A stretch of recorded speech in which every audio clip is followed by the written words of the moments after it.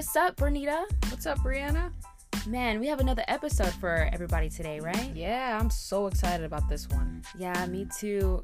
Sitting down with this couple, the Hesters, they're such an amazing couple, and just being able to sit down with them and hear their story, hear their journey, and hear their challenges as a young couple starting a family really, was very inspiring and motivating, and it really had me at tears, honestly. Yeah. So I'm just excited for you guys to hear what they had to share with us. And I hope you guys feel inspired and learn from their story as well. Yeah, we're super excited about putting this episode out. Sitting with the Hesters has really made us think about, some of the little things that we may take for granted, such as starting a family and thinking that it's a walk in the park, but hitting roadblocks and things that may not go as planned. This couple has definitely shown that through faith, through prayer, through hopes, they came out on top. So, absolutely. Yeah, we hope you guys enjoy this one. There it is.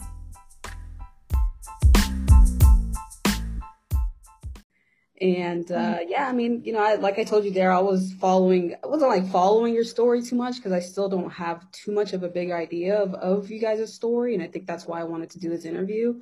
But I have a lot of friends that have gone through what you guys, similar situations, are going through. So I thought it'd be super beneficial for them. So thanks for hopping on.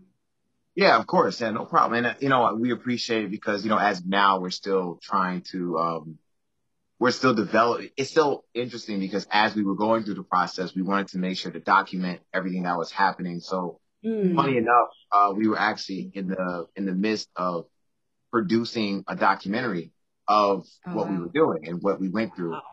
So funny enough, we're still in development with that. We don't have any names picked out yet, but we are in the midst of creating I don't know if it'll be feature length or I don't know however much footage we have, we'll see, but we're creating a documentary in regards to it because the whole point was just to show, people, but specifically, Black people, that it is possible to have that opportunity to do something that you otherwise didn't think you'd be able to do, have the, support system, and just having people understand that there are options, because we know a lot of people who simply didn't even know that this process existed, which was surprising. So, we're just really excited to, share our story. Right. Absolutely. I love that.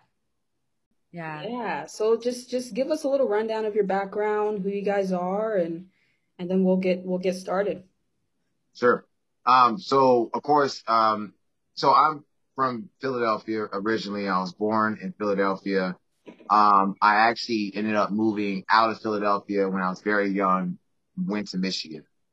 When I moved to Michigan, I was there for about 5 or 6 years with my father's family. And after we lived there in Lansing for that many years, we moved down here in 99 for my mom's job. And so ever since, we came down here, we lived here for a while. I moved around several counties until we basically landed in Norcross, which is where we, pretty much been residing for a long time. And that's, I actually ended up, her and I ended up meeting in high school. That's how we met. Mm-hmm. I'm from Chicago. And then I lived in Indiana for a while through middle school. And then I moved here in 2011. Yeah. When I first started high school. Because I'm 2 years behind him. So I was a freshman and he was a junior. And we met that same year through chorus class. And we started dating the beginning of the next year, 2012. Dated all throughout, him finishing high school and then me finishing in 2015, and then we got married that same year. So I was 18, he was 20.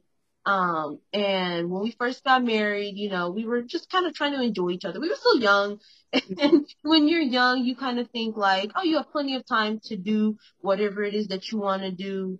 Being young and being married normally means that you either want to immediately start a family or you want to just kind of start enjoying each other and then have a family later, which is what we decided to do. We got married in 2015, and then in, I want to say 2016, we were like, ready to start building our family. Actually, it was a very interesting moment. We had been waiting. I mean, he would have had kids when we first got married if he had it his way. But I was like, I need to enjoy being, with you, being just a couple. So, in 2016, I was working this job just like in a restaurant. And it was this moment where I was sweeping the floors. I will never forget it.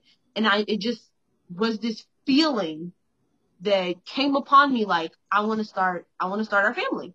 And so when he came and picked me up from work that day, I was all excited. I was like, honey, I'm ready. Let's have a baby. Like, let's do this. And, of course he was on with it because he had been wanting to do it. But for me, it was just this moment where it was kind of like, I describe it as like a flip, like the switch was flipped in me to be like, I'm ready to do this. And so plot twist, after she had this feeling of wanting to start a family, I was like, sure, let's do it. I want to say a few days later. 2 weeks, about 2 weeks. About 2 weeks later. We changed our diet. We changed everything. Getting ready. Yeah. And then she's like, she looks at me, obviously when you know somebody very well, you know their timing, you know their cycles, you know everything. So we were like, she kind of talked to me and she's like, something's going on. And I was like, oh, what's this? So she took a pregnancy test and find out she's pregnant. Mm-hmm. Now, doing some math, we kind of figured that she might have been either pregnant at the moment she said it, because, pregnancy tests don't detect it until around 4 or 5 weeks, unless you have a really strong one, which at that point we were broke. So we didn't have a really strong one. We didn't do what's it called? We did one of those Dollar Tree. We did the Dollar Tree. We didn't have True Blue or whatever it's called. Right. We drove out in the middle of the night to go get a bunch more. Right. To make sure. And so assuming she had been, 2 weeks later after she had that feeling, the assumption is that she might have been pregnant when she said that, which was crazy. Or I got pregnant. Or got pregnant shortly after. So it was exciting.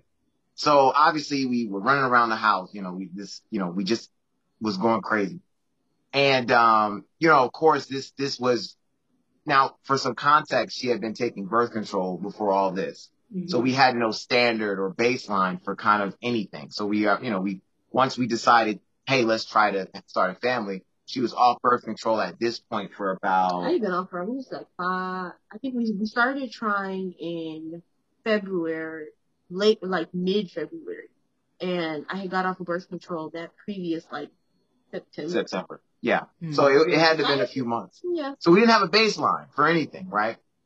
We didn't know how you make a baby. We knew. It was just like, so we just like, all right, we do our thing. We didn't have any knowledge of ovulation. Yeah, we didn't know about that. We were just like, we're gonna have a baby, change up our diet. Because mind you, it was easy for everybody. It was easy for our parents. It was easy for her parents. Yeah. I mean, you talk to the right people. It was an accident. That's how easy it is. Mm-hmm. And in school, they teach you that, you have sex, you get pregnant. That's just what happens. That's it. So we figured it'd be the same thing for us. Yeah.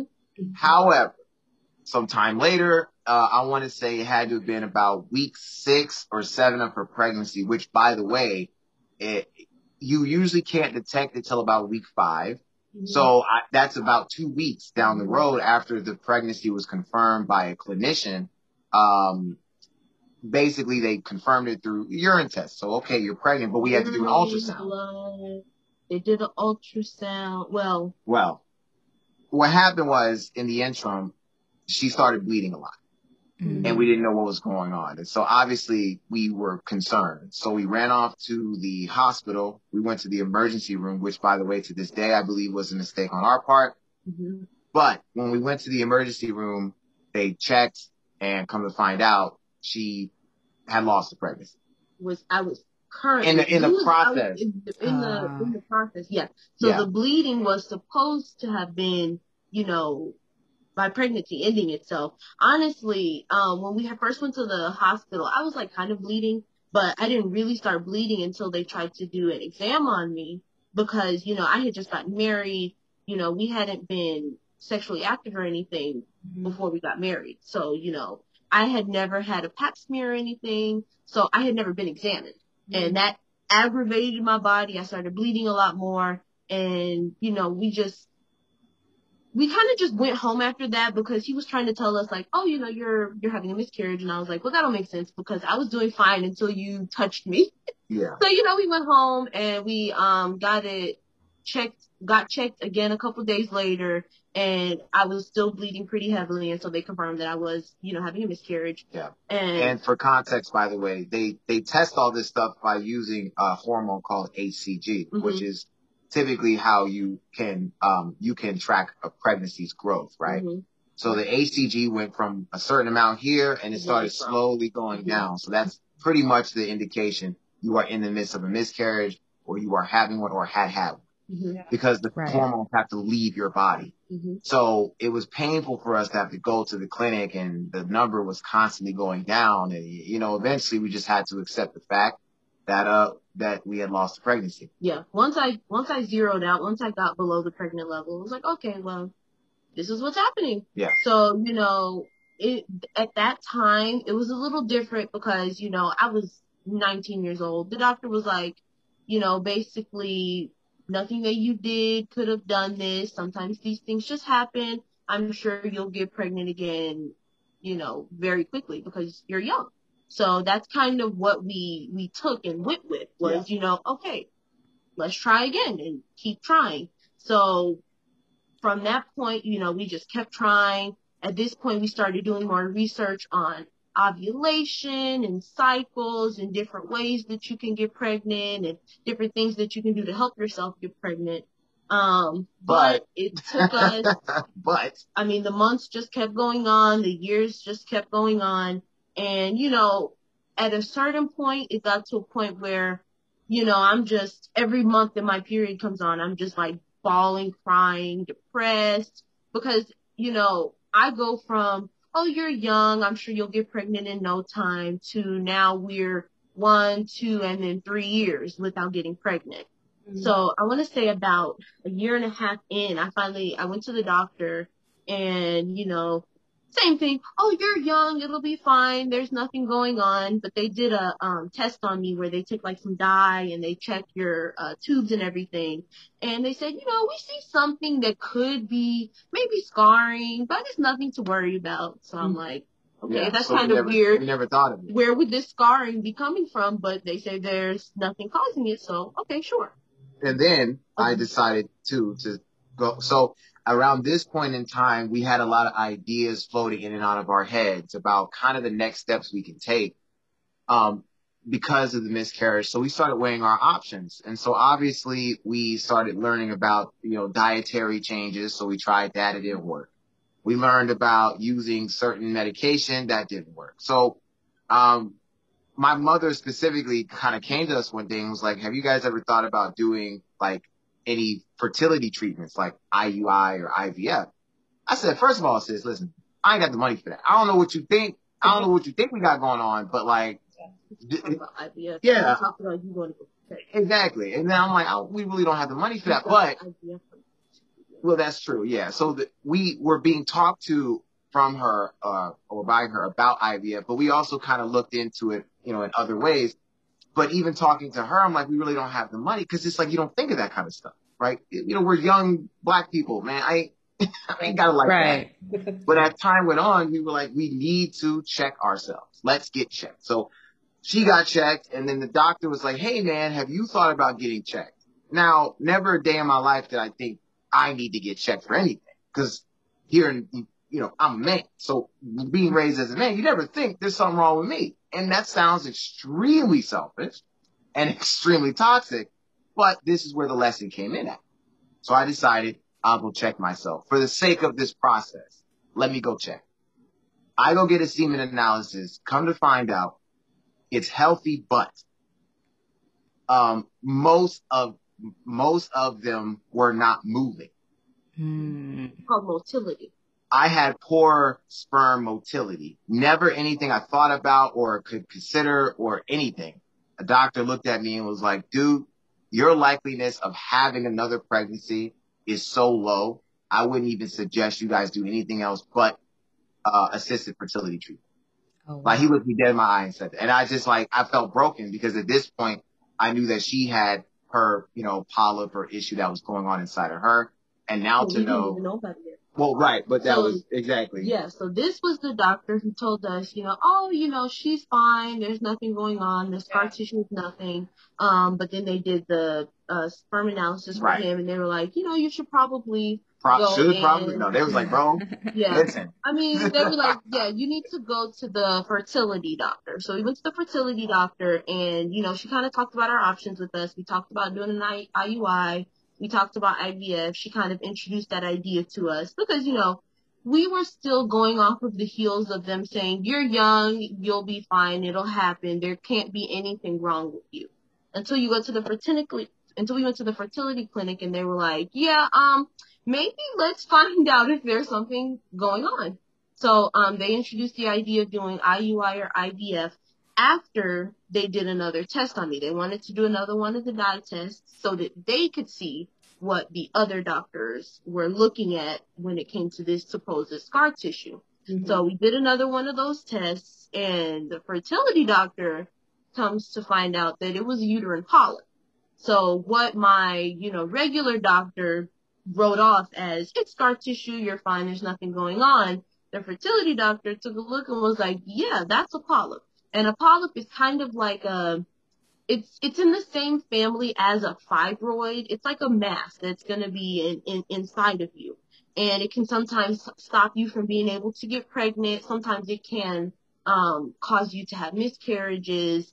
And that's just what it does. And then the scar tissue on top of that is a layer. And I also said scar tissue. So the deal is the scar tissue is a layer of tissue that's inside of your uterine wall. It's a tough, thick layer of tissue. Mm-hmm. What that does is when a small, very soft, egg or embryo at this point tries to implant inside of the wall, because that scar tissue is so thick, it is very difficult. And most times it ends in a miscarriage that sometimes isn't even, you can't even, you don't even know what's happening because it is, it's inside you, it's invisible to you. So. We don't even know when mine showed up. We don't know if this was here before my first miscarriage and that's what caused it. We don't know if it developed afterwards because I never had any surgery to get rid of my, my baby. I passed everything naturally. So nobody ever went in to check anything because I passed my embryo naturally. So after they did that and they found the polyp, we were supposed to be scheduling to get it removed. Technically, the doctor was like, some people can go through a pregnancy with a polyp. Some people are fine. But in order for us to pursue any type of fertility treatment, we need to get this removed first, whether it is that we're doing an IUI, whether it is that we're doing IVF. Now, with his sperm analysis, the best option for us was going to be IVF. But our first thought process was, instead of pursuing either, let's just first get the polyp removed because there's no point in, getting me pregnant unless we know that I can keep the pregnancy with the polyp removed. Mm-hmm. So we scheduled the appointment to have the polyp removed. And then we had a consult a week before the surgery date to remove the polyp because it's a surgery. They had to put me on like local anesthesia or whatever and like put me under. But it's like an outpatient, so I left the same day. But they scheduled that and they scheduled the consult a week before because they have to, basically make sure that you're ready for the surgery and they have to make sure that you're not pregnant. Now, before we talk about the consult, let's discuss kind of what IUI and IVF are because those letterings sometimes get confused. Oh, yes. So, sorry. She's running through it. Which is right. I love getting that kind of detail. I mostly talk to, because of everything we've been through, I now am in a community where I talk to women who also have fertility These issues. acronyms are right. I forget, like, but I got y'all. So IUI is interuterine insemination, where they take, and I'm just gonna make it as simple as possible. They take the sperm, they put it put it in like a turkey baster shooty thing, and they just shoot it into the uterus, not directly anywhere. They don't guide it anywhere. They just shoot it in and hope that it makes it's where it needs to go. It's another way. It's like sex with a tube. That's basically it. It's the tube. It's in there. It does the thing, and that's it. It's like, you know that joke where women make about, taking a turkey baster and That's what it is.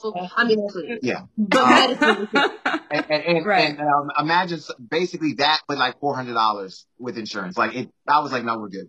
Okay. Now, IVF is in vitro fertilization. So that is a much more complicated process where they have to take the egg out of her, or any woman, take the egg out. They have to actually take a needle and insert the sperm inside of the egg, right? It turns then into an embryo. After a few days of development, that's when they take the embryo, put it into another needle, or I guess you call it a syringe or whatever, and they put it then inside of the uterus. They place the embryo, the growing, maturing embryo, inside of the uterus directly. That is a much more intimate, much more intense process. So those are the differences. And it was better for us because, remember, he had a great count, but not all of them were moving. So what if I do an IUI and they shoot in a bunch of sperm that aren't moving? Right. The IVF is what makes most sense for us, because the way that we did it was that they were able to go in and pick which sperms and everything were the best, and then put those into the egg and make the embryo. Right. So we already knew by the time they were putting the embryo inside of me that it's going to be a good embryo. I mean, Well, and then on top we of knew that, that it was an embryo and not just exactly. The deal with IVF is that we'll get into this more later, but the deal with IVF is you have a lot more say-so in what you know about your body. Yes. And you what have a little bit about the embryo. Right. So there's that. But now to the consult. So we go to the consult. Not going to say the doctor's name because privacy and all that, but we went to this woman's office, and of course we were nervous because we're like, okay, this is like the week before. This is a big deal. We had insurance and all that stuff at the time, and we pretty much were just, we're just hoping God just provides for us because we're like, be fruitful and multiply. It says it right there. Come on, let's do this. What are we doing, right?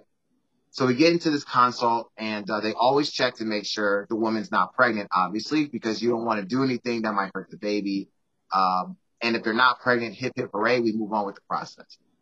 So she goes to check, do the little urine test. We're chilling, sitting down. The nurse comes back. She looks at us, and she says, Ariel, how are you feeling? And she said, she said, well, I've been sniffling a little bit, haven't been feeling very well. And then the nurse, the doctor looked up at us and was like, well, it's probably because you're pregnant. Yay. And according to this test, wow. you are currently pregnant. So no surgery for me. So I'm going to set the scene. Now we get this news. Now, obviously we've gone through all this. Paid all this money for ultrasounds. At this point, we're 3 years. 3 years no into pregnancy, just straight infertility. So my wife and I first of all, she just busts out crying. Straight away. Just for a note too, I believe it's a year to a year and a half, depending on your age of not having any type of pregnancy. That's called infertility. Right. So she was at this point considered infertile. Secondary infertility because they don't know the real reason.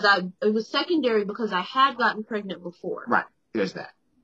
But so after we got the news, she busts out crying. She's just going in. I'm looking stupid. I'm sitting here like, bro, what are you talking about? Now, mind you, we always voice record our conversations with doctors because you already know what's up. I mean, especially now in the medical industry, you got to be careful. You got to, So this whole thing was voice recorded. And so we're sitting here.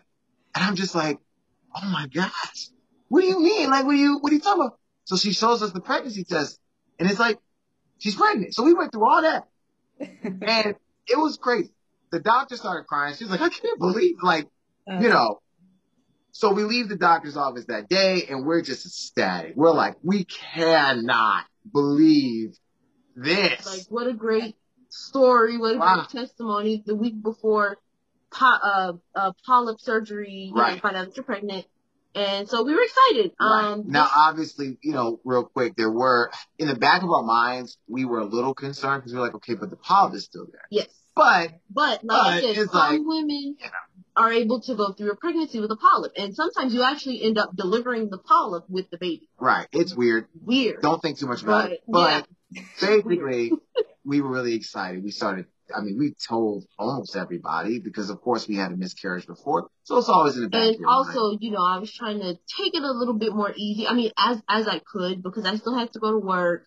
But, I let my bosses know, I gotta you gotta take it kind of easy. Yeah. So we get excited. We tell my mom, and we have a church family. We told our church family. Mm-hmm. And we're just getting things ready because we're like, man, this is crazy. This is awesome, Mm-hmm. And as time was going on, we're just checking on her, making sure she's okay. Everything's going fine, great. We go to the doctor to get, once again, an HCG, right? Mm-hmm. The human, never mind, HCG. So it's the unit of measurement that they use to determine if you're pregnant. As pre-established. So we go to the doctor, and the first number is fantastic. I want to say it was like almost 1,000 or something. What was it like? It was like 4. It was good. It was a good number. We were like, wow, okay, great, yeah, oh, yes. Go to the second appointment. It rose again. Mm-hmm. We were like, okay, this is great. This is great. So as time went on, she was going to work and stuff, and then I'll let her tell this part because it gets a little kind of iffy. I started to bleed again, but I mean, it wasn't as bad as it was the first time. The first time I had like bleeding, I was cramping, like I was worried. This time I was just bleeding. So, I took a few days off of work. I told my manager, at my job, I was like, hey, I'm pregnant. This is my history. I need to, stay at home and kind of monitor it. And so we had decided, we'll stay at home, take it easy until you're done bleeding before you go back to work. So, that happened for, I want to say a few days to a week, and then it stopped. I mean, I wasn't bleeding anymore. So I went to work, but on my way to work, I started gushing a lot of blood again. So yeah, so I went to work just because I was already on the way, and I think I was taking the train at this time, but I ended up having him come and pick me up, and I went home and, just once again, just kind of rested until I stopped bleeding again. At this time, I think they did some tests for my numbers again. They looked like they were starting to drop, but I also had kind of like a negative experience with the doctor. Just in that, my number didn't drop like they did with my first miscarriage. They just were kind of varied. And that when you read up online and stuff, some people are like, look, my numbers were drop, and then they just like shot up, and, I had a healthy baby. But, the doctor that I was talking to kind of did not help with anything. So at that point, I was like, you know what? I'm just going to, talking to the doctor and stuff is stressing me out. So I'm just going to wait until I can have my ultrasound. So they scheduled me for my ultrasound for 8 weeks. And I was like, we'll just see the baby at the ultrasound and, just get rid of all of this extra unnecessary stress. Now, obviously, going up to that point, we're very nervous. Mm-hmm. A lot of, I know I was, we just, at this point, we're like, this cannot happen again. Like, Right. it was already a lot, just how it happened at the clinic. We told these people, and now it's like it's this extra heavy, burden of expectation that you have to carry now because you done told people, and now folk are excited. And not to mention there are people who are getting pregnant, around us. And so we're like, come on, man, come on. So, we just took it easy. I stopped bleeding. I took comfort in, that I wasn't bleeding and that I was still having plenty of pregnancy symptoms. With the second pregnancy, I was even, not necessarily showing, but I was, bloating up. I gained more weight than I did with the first one. I was having all these symptoms and stuff that I didn't have the first time. So by the time we went to the appointment, I was like, I think I'm okay. I think that I probably just had one of those instances where the numbers just kind of move around. So when we went for the ultrasound, we were in there. It was me, my husband, and my in-laws, and they went to do the stuff on your belly for the. Well, I think they had to do it. It was both. It was actually both. Yes. They did the one on top and the inner. So the inner one, they stick it inside of you. So, but when they did the ultrasound, they couldn't find the baby. So that's why they ended up doing both, because they couldn't find the baby with the first one. So they did the second one to see if they could even see the sac. So what they saw was old blood from when I had been bleeding, and they saw the sac collapsed. So I had experienced another miscarriage somewhere like within that 7th week or so. So, so here we go. So after that, we were done. Like, it was just such a gut punch. It was so painful because of the way that we found out we were pregnant.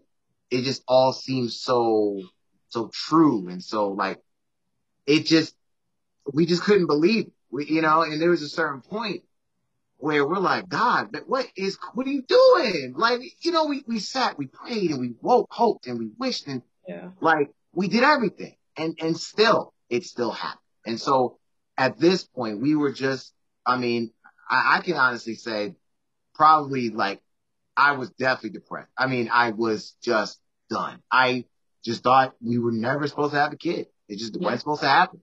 It was a lot harder on us than the first, because, the first time we had a lot more hope.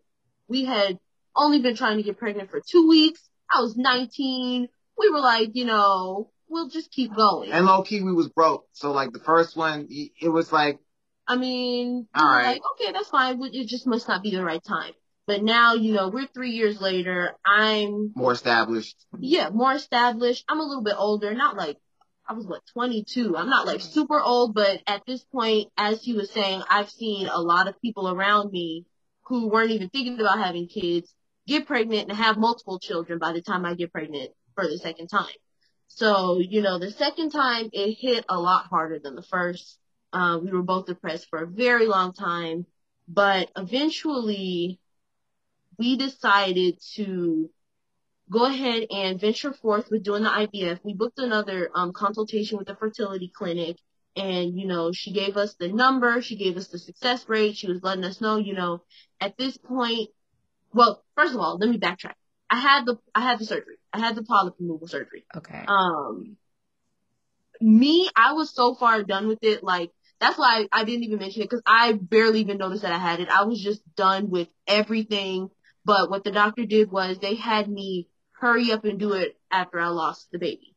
So, less than, I want to say, like, a month after I miscarried. And the second miscarriage, I actually had 2 days before our, 5-year anniversary? Yeah, it was tough.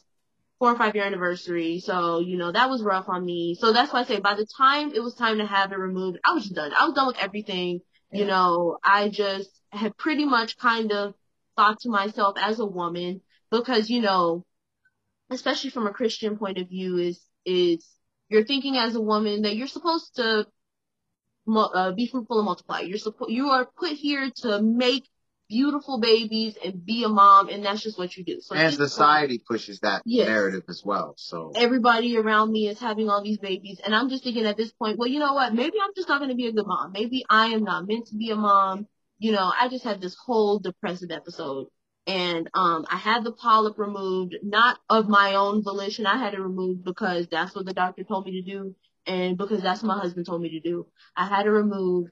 The surgery was successful, and in the surgery, the doctor that did the surgery, I actually found to be one of the best doctors that I ever had worked with during those years. Because over the years of us trying to get pregnant, I had wanted to have a female doctor because I was like, oh, she'll understand me better. But in all actuality, the female doctors did not understand me at all. And the doctor who removed my polyp was a male. He was an older black guy. And for the first time in 3-4 years of me, trying to get pregnant, trying to figure out what's going on with me, he was the first person who actually sat down and listened to me and said, you know what, I know that you're young, but what is happening to you is not normal, and we need to pursue other avenues. So after some months, we finally decided to go ahead and take that next step, do the consultation with the fertility doctor. I think they gave us like a 60 or 70% success rate. So, we decided we're just going to try it. And for me, I was like, we're going to try this, but if it don't work, I'm done. I'm not doing this again. I'm not experiencing another loss. I'm not experiencing any more years and years and years and years of seeing other people get what I can't have. So this was kind of like a put all of our marbles into this bowl. Yeah, this was it, man. For this procedure, because I was not doing it again. It wasn't just our emotional marbles. It was our financial marbles, our social marbles, our, you know, because at this point, we had friends who were getting popping pregnant. And I'm just like, all right, man, like, this is it. IVF is the decision we made. And if it don't work, I just am not meant to be. We're just going to be parents to dogs because, you know, we'll have to go get pets. Maybe some fish, couple birds. I don't know. So we decided to move forward with it. As my husband has said, IVF is expensive, and that's why it's often not a first choice. Unfortunately, a lot of people who deal with infertility end up going years and years and years and years without having children because they can't afford IVF. IVF without insurance coverage for one cycle is normally about $20,000 to $30,000, $25,000 to $30,000. Oh, wow. We had to kind of fast track our cycle because I was on my mom's insurance and I was planning on getting off at the end of the year because I wanted to get under his insurance. And, you know, this was our adult move of we're going to get our own insurance. So IVF is expensive. You're looking at between $25,000 and $30,000 for one cycle. That's why a lot of people be like, well, guess I'm not meant to have kids. But I was under my mom's insurance, and we were trying to hurry up and do it because I was planning on getting off at the end of the year. And her mom works for this really large insurance company. So I didn't say which one because there's hundreds of them. Which insurance company does she work for? Oh, just kidding. It's a big one, and so it helped us a lot. A lot. Because she was an employee, so I had really great coverage. Come to find out, they were actually going to cover, what was it, like a 60-40 type deal? Yeah, we were going to have to pay. And then they covered a lot of the medication. So at the end of the day, we were looking at paying about $4,000 for the not for the whole cycle, but for the retrieval, to retrieve the eggs and the sperms and stuff, and about $4,000 for the meds. So normally you're looking at about $10,000 for the cycle and $10,000 for the meds. So we saved a good amount of money. Yeah. Actually, I think it might have even been more for the cycle. I think it was 60-40. But yeah. So, but we had to come up with this money. You know, it took us some months to heal from the last loss. So I don't think we started this process until like August, September. Yeah, because here's the deal. Not only do we have to heal from the process, but now we have to beg for money because we're like, dude, we don't have this type of money. So we go around and, you know, we start a campaign of just trying to get the money up. Family members, and hey, who wants to throw in some money? Because and you had some that said yes, you had some that said, well, if you can't afford this process, maybe you're too broke to have kids. You heard the whole thing. But just a side note, that makes no sense because everybody else around here has babies for free. They don't have to come up with $10,000 to have a baby. And even if I had $10,000 sitting to the side, I surely did not have it sitting to the side for IVF. But anyway, so we had to basically kind of get this money together. At the end of the day, we ended up coming up with a good amount. And then a couple of family members came together to get us the rest. So we were able to do it literally at the last minute. I think we had the retrieval in like December of 2019, because I think we did it right after my birthday, because my birthday is December 1st. So, by the way, the retrieval is when you get the eggs out. Get the eggs out. That's one cost. And then you have to pay separately for the medication, because IVF is injections. So with the IVF, in order to prepare myself to have my eggs retrieved, they had to put all these hormones in me. They basically had to make me ovulate. Your body naturally ovulates every 30 days. That's why you have a period. And you normally drop one egg, and that's when you have a chance to get pregnant.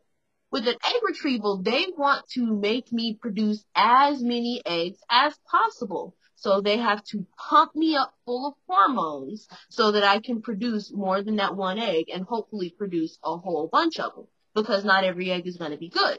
So I did injections. I want to say I started off doing like 1 a day for some weeks, and then I went up to 2. And, you know, these were in my abdomen. So I had all these little injection spots all over me. Doing them at home, doing them at work. You know, I'm just getting these little shots and stuff in, and they pumped me full of the hormones. By the time we got to the retrieval day, that's another surgery, so that's another time I had to be put under. And by the time we got to the retrieval day, I think they retrieved 27. 27. They retrieved 27. So now remember, your body naturally drops 1 when you ovulate. So they pumped me up with enough medication that I made 27. So yeah. That's a lot. Yeah. And That's a lot of we were not medication. planning on having 27 kids. No. So when you're doing IVF, they want to get you to make as many as you can because not all of them are going to make it to the end. Right. So even though they retrieved 27 eggs from me, they ended up only having 20 of those being mature enough to actually, you know, become embryos. And then of those 20, they give them 5 days to just grow and to see where they're going to go. At the end of 5 days, whatever you have left is what you get to work with. By the end of the 5 days, we had, what was it, like 18 or 12? That was 12? 12, I think. We had 12 at the end of the 5 days. So, Almost half, well, more than half. Yeah, more than half of them had dropped off. Gone. So, you know, for context, I've seen people in some of my, you know, IVF groups and stuff who started off with like 27, 28, ended up with 3. So, yeah, by the end of the 5 days, we had 12. Then, we decided to do something called genetic testing. It's an optional thing, but it was good for us because we did not know for sure what caused my first miscarriage. The second miscarriage, you know, they say was caused by the polyp, but there are actually a lot of different things that can factor into you having a miscarriage, because if the idea is that I developed the polyp after my first miscarriage, the question still becomes, why did I lose the first baby? A lot of the time people have hormone imbalances and stuff and just different things, genetic issues that can happen. So they did genetic testing on the 12, which we were very happy about, because at the end of the day, only 7 of those 12 were genetically normal. So we had 5 abnormal embryos that would have ended up resulting in 5 more miscarriages. So we had our 7 embryos, we had 2 girls and 5 boys. And then at that point, you just transform inside of you. And so at this particular point, obviously we're excited because we got to this stage where we have the amount that we're going to have. And so what they do is they effectively freeze them. Well, we wanted to do fresh. We wanted to do fresh because, remember, I was getting off with insurance at the end of the year. And fresh, by the way, is when they take it directly and they take my little egg, make it into the embryo, and they put it right inside of me. And that's called a fresh transfer. Okay. So they were going to do that. But my hormone levels were actually too high. So they weren't able to. I produced too many. When you produce so many of them, your hormone levels get so high that it's like if we were to put an embryo inside of you, then you would end up having a lot of issues. So for context, this happened at the end of 2019. End of 2019. So after? End of my insurance coverage. Yes. Now, real quick, if I had been able to do it with my insurance coverage, my transfer, which is when they take the embryo and put it inside of you, would have been like, what was it, $750? $750, yeah. $700. So. But without insurance, which is how it was going to be the next year, we would have had to pay $4,250. So we were really trying to get this embryo inside of me by the end of December. So when we found out that my hormone levels were too high, we were depressed. Yes, we were very upset. We were not depressed, but we were very upset because it was like, dang, we really got to come up with another $4,000. But anyway, you know, once all that happened, we just resolved ourselves to doing a frozen transfer. Yeah. Which, as the name suggests, they freeze them and then they transfer. So at this particular point, 2020 hits, and we all know what happened in 2020. Just when we were close to getting the rest of the money to do the transfer, the pandemic hits, and now the office is closed because they don't want to touch nobody. They don't want to touch nobody. They don't want you coming near them. They said, stay away from me. The numbers were going up. Things were skyrocketing. The NBA shut down. Disney World shut down. Waffle House shut down. And so did the fertility clinic. So boom, we're done. Like, we're in a standstill. Our kids are stuck in the freezer and we can't do anything, right? So we literally just had to wait. But in the meantime, while we were waiting, we weren't able to get the money up. So that actually did help us out A lot. Other people spent their stimmies on cars and TVs. And Yeah. Our stimulus check, which by the way, stimulus check really helped. Yeah. That actually went to the process. So everything works out for a reason, right? mm-hmm. So we finally go in, day of transfer. Do you remember what day? July 14th. I July will never 14th. forget. It's about to be our transfer anniversary, transferversary. Yes. So July 14th, we go in for the transfer. 2020. We have our shirts on. We're really excited. Only I could go. I couldn't go in. Because of the pandemic. Yeah. So normally, you experience this together, but unfortunately, because of the pandemic, they didn't allow us to have anybody. Yeah. So I had to go in by myself, and he sat in the car. Yeah. But once she came out, literally, we looked at each other. We had a picture of our little embryo. We hugged each other. We were like, all right, now we just this wait. is it. We're going to wait and see what happens. We're obviously excited. We're praying, and we're just going to wait. So they call it the infamous 2-week wait.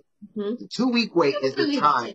Right. The 2-week wait is the time in which you have to wait for the embryo to attach to the uterine wall, for your hormones to start acting normally, and for all this to happen. By the way, at this point, we're still using hormones to get everything kind of going. At this point, I'm doing injections in my backside. I had been doing those because before the transfer, I had to do medication again. I had to do more injections in my abdomen as well as I had to start doing them in my backside. And that was not fun. I had to have him do it for me because it was very scary. So with everything that we had been through, all the hurt, the anxious feelings, the pain, the absolute terrible feeling that we had of going through all this, we did the 2-week wait. We got our results, and well, here she is. There she is. So at the 10-day test, my number was higher than it had ever been with any of my pregnancies, and it just kept going. Yeah. They want that number to double. Mine was like tripling, quadrupling, and they kept me on medication throughout my pregnancy, and here she is. She is beautiful. She is beautiful. Abigail. Abigail, hi. This is my transfer baby. So yeah, everything worked, and it just that entire process, the journey, it was I mean, honestly, the hardest thing that we had gone through as a couple, because but the reward, it's been better than in any of it. Absolutely. So that's our story. Well, that's an amazing story, like that whole process that you guys went to emotionally and physically, like you guys are real overcomers, and your baby is just so beautiful, and I'm so happy for you guys, for real. That's amazing. We appreciate it. I mean, and honestly, just the message that we, continue to try to get out is just, don't stop, man. Don't stop. Like, I mean, it may hurt, it may be, it doesn't feel great when you're in the midst of it. You'll cry, you'll be angry, you'll throw stuff, you'll, break something. Hey, man, do it. Really express it. Cause I think sometimes people disconnect themselves emotionally from a process because it's hard. Yeah. But what we learned to do was, like, we sat in a room together and just cried. We were just mad together. And it felt good because we were able, on one accord, on one page at one time, we were able to just make decisions and say, well, look, it hurts, but let's keep going. Okay, this next step, it hurt, but let's keep going. Hey, I don't like doing these injections, but let's keep going and keep going, keep going, keep going. And as we kept going, we kept pushing, we kept doing it throughout the hurt, the pain, the depression, major depression, we knew, like, this is what... Anxiety during pregnancy. Seriously. Because all I had ever known was pregnancies that ended prematurely. Yeah. I mean, so from month 1 to month 9, all we did was sit and, like, check her. Is she okay? Is she moving? Is she, so it never stopped. Everything we had to take day by day. And I think that is the biggest takeaway that I've gotten from this entire experience was, you're sitting here in the midst of all of this loss, all of this heartbreak, all of this tragedy, and you just don't know, how am I going to get through this? How am I going to be in a place where I can do IVF, or be in a place where I can do what I need to do to be able to get what I want? But I had to take it one day. I would literally be like, okay, well, look, tomorrow I'm going to get up and I'm just going to breathe. Tomorrow I'm going to get up and I'm just going to just keep going. Tomorrow I'm going to get up. I'm going to do this injection. I'm going to get up. I'm going to do this transfer. I'm going to do this pregnancy test. And I literally had to take it one day at a time. And that was how I was able to get through the devastation of, you know, everything that we had been through. And that's why I always try to encourage other people. You know, I know how it feels to just be in a place where you are just, everything is darkness around you. I know how that feels. And I also know now, being able to see, you know, this light of my life, that I almost gave up on the process of getting to. But because I kept going, you know, now this is what I have. Yeah.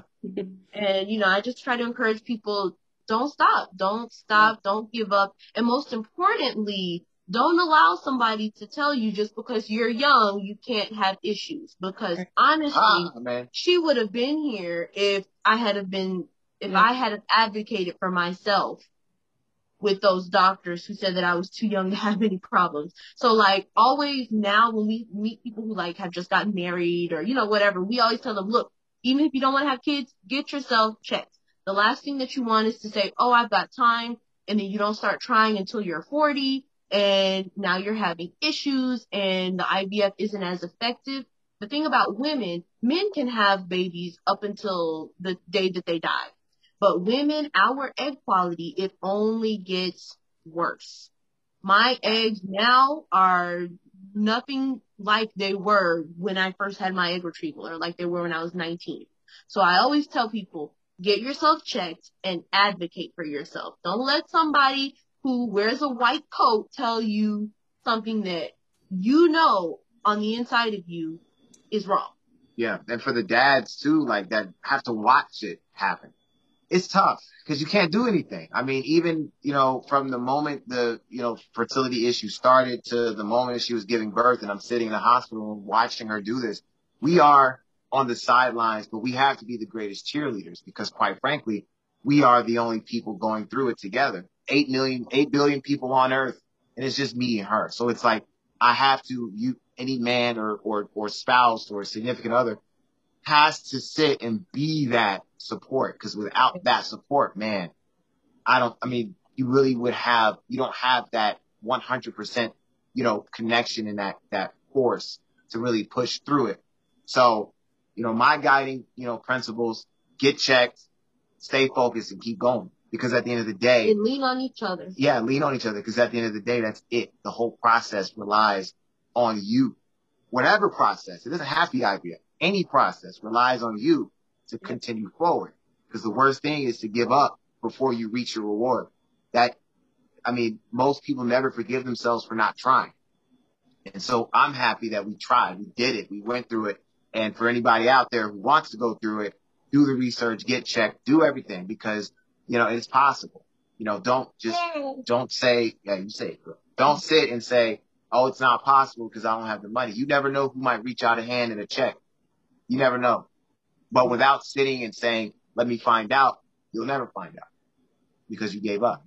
Right. Yep. So, that's our story. We did everything we needed to do. We put in the work and thank God got our little girl here. So she's our rainbow baby. Rainbow baby. After you experience loss, that's the storm. And then the baby that you have after that is your rainbow at the end of the storm. Yep. Right. So this is our rainbow. So this is it. So if she ever gives you guys a headache, just remind her what you have to go through. Exactly. Remind her how many needles I had to throw away. Right. Exactly. She ever you guys problems. That's right. Yes. So yeah, an intensive process, but I think even as she grows older, I think she'll learn to appreciate her own life more because she knows, that she, wasn't a mistake. She was meant to be here. This is an absolute purpose she for her life. She was very much wanted. No question about it. Yeah. Yep. Wow. That's so beautiful. Yeah. What a story. I knew there was a huge inspiration behind the story. Yeah. Awesome. Well, this was an amazing interview.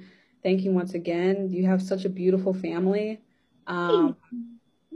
Yeah, thanks for stopping by. Hearing you guys' maturity and growth through this journey, the terms, the language, just going first, just starting off and saying, yeah, we're young, let's have kids, because I feel like that's what a lot of people go through. They're like, yeah, we're good. Let's start having a family. And, the lessons that you learn there. And, what I learned is get checked before starting to have kids. Right. That's a big one. Yeah, and just your resilience and your pursuit, it's that is totally amazing. I think you guys hit the nail on the head on every question that I really had, honestly. Yeah, you guys answered just about every question. So if you decide to make a documentary or a book, like, I can't wait to read it. Yeah. Yeah. I wanted to ask. That's our goal. I wanted to ask you guys. Have you guys thought about trying again? Like, is that something in your goal or your family? Definitely a goal for us. We had 7 embryos and we transferred in 1, so we still have 6. Before I gave birth, the plan was to have all 6 of those babies. And then I sat in the hospital bed for 26 hours. And now, I think I'm just going to take it one kid at a time. One go. And we've also considered donation, because at some point, there are plenty of people who don't have, listen, this sounds crazy. There are men who don't have sperm. Mm-hmm. There are women who do not have eggs. Mm-hmm. Yeah. There are, so when whose bodies aren't able to carry pregnancies at all, PCOS, endometriosis. Like, this whole experience has opened our eyes to a whole world that we never even knew existed. But statistically, 1 in 4 out of all of the, people that you meet, 1 in 4 have experienced a pregnancy or infant loss, and 1 in 8 have experienced infertility. Mm-hmm. But people just, are ashamed, or nobody understands what it is that they're going through. So I also tell people, if you are blessed to have not had any issues and you pop out all these kids and it's super easy and woo-hoo, still be mindful that there are people around you that it might not have been easy for, and they just don't know how to put into words that, hey, I'm happy for you, but I'm sad for me. Like, our friends, by the way, don't complain about their kids around us. They can't. They literally can't. Our experience, it taught them that. Yeah. That, we are blessed to be able to not have to pay all this money to have 1 kid. Because if we do, Lord willing, we do plan on, having the other kids, but each of those kids, we have to pay $4,250 right. plus medication. So. Right. And we pay a yearly bill for them just to still be frozen. Mm-hmm. So every year, even if we don't do it, we're paying something just to have them on, they call it kids on tap, just to have them on the ready. Mm-hmm. So when we look at each other and say, hey, man, you feel like having another baby? She say, you know what? I do want to have another baby. Call the clinic. Hey, can we set this up? Probably about 2-3 months later, we have another baby. We're pregnant again. Like, literally. Yeah. But that's where to have that money. That's where the benefit. Exactly. Other people get to put money to the side to save up for, houses and fancy cars and stuff. Yeah. I'm taking money and putting it to the side for my baby. And that's kind of the benefit, too, of where we're at. At one time, we were at a disadvantage, but now we're kind of at an advantage because we can pretty much choose when we want to have kids, which is, yeah, that's kind of dope. Great. Also positive. Yeah. You get to properly prepare. So long as you're because like I was saying, even though I have the embryos, us women, our bodies, unfortunately, we don't get to keep having children when we're really old. Right. Most of the time, I think they say like up to 35. After 35, they start trying to treat you like you're geriatric, which is ridiculous. But that's a completely separate topic. But yeah, so that is the plan, is to have more and to give her some siblings, as long as she was okay with it. Yeah. I'm sure she would be down. Right now, she's just busy soaking up all of our love and attention. And talking with us. So I'm sure this will reach so many people that are going through similar situations. And I've learned so much. Just absolutely. Just for, I don't know, if you don't mind a quick plug, shameless maybe, even plug.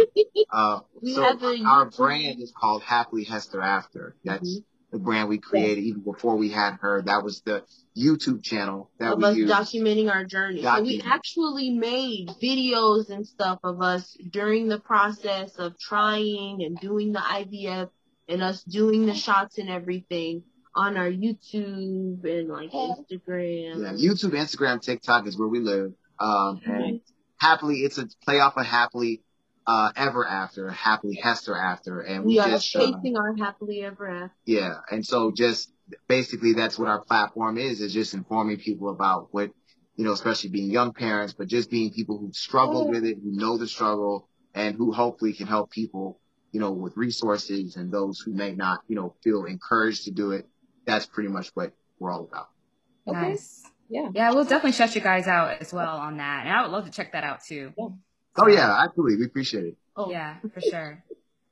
All right, guys. Well, it was nice meeting you, Ariel and Daryl.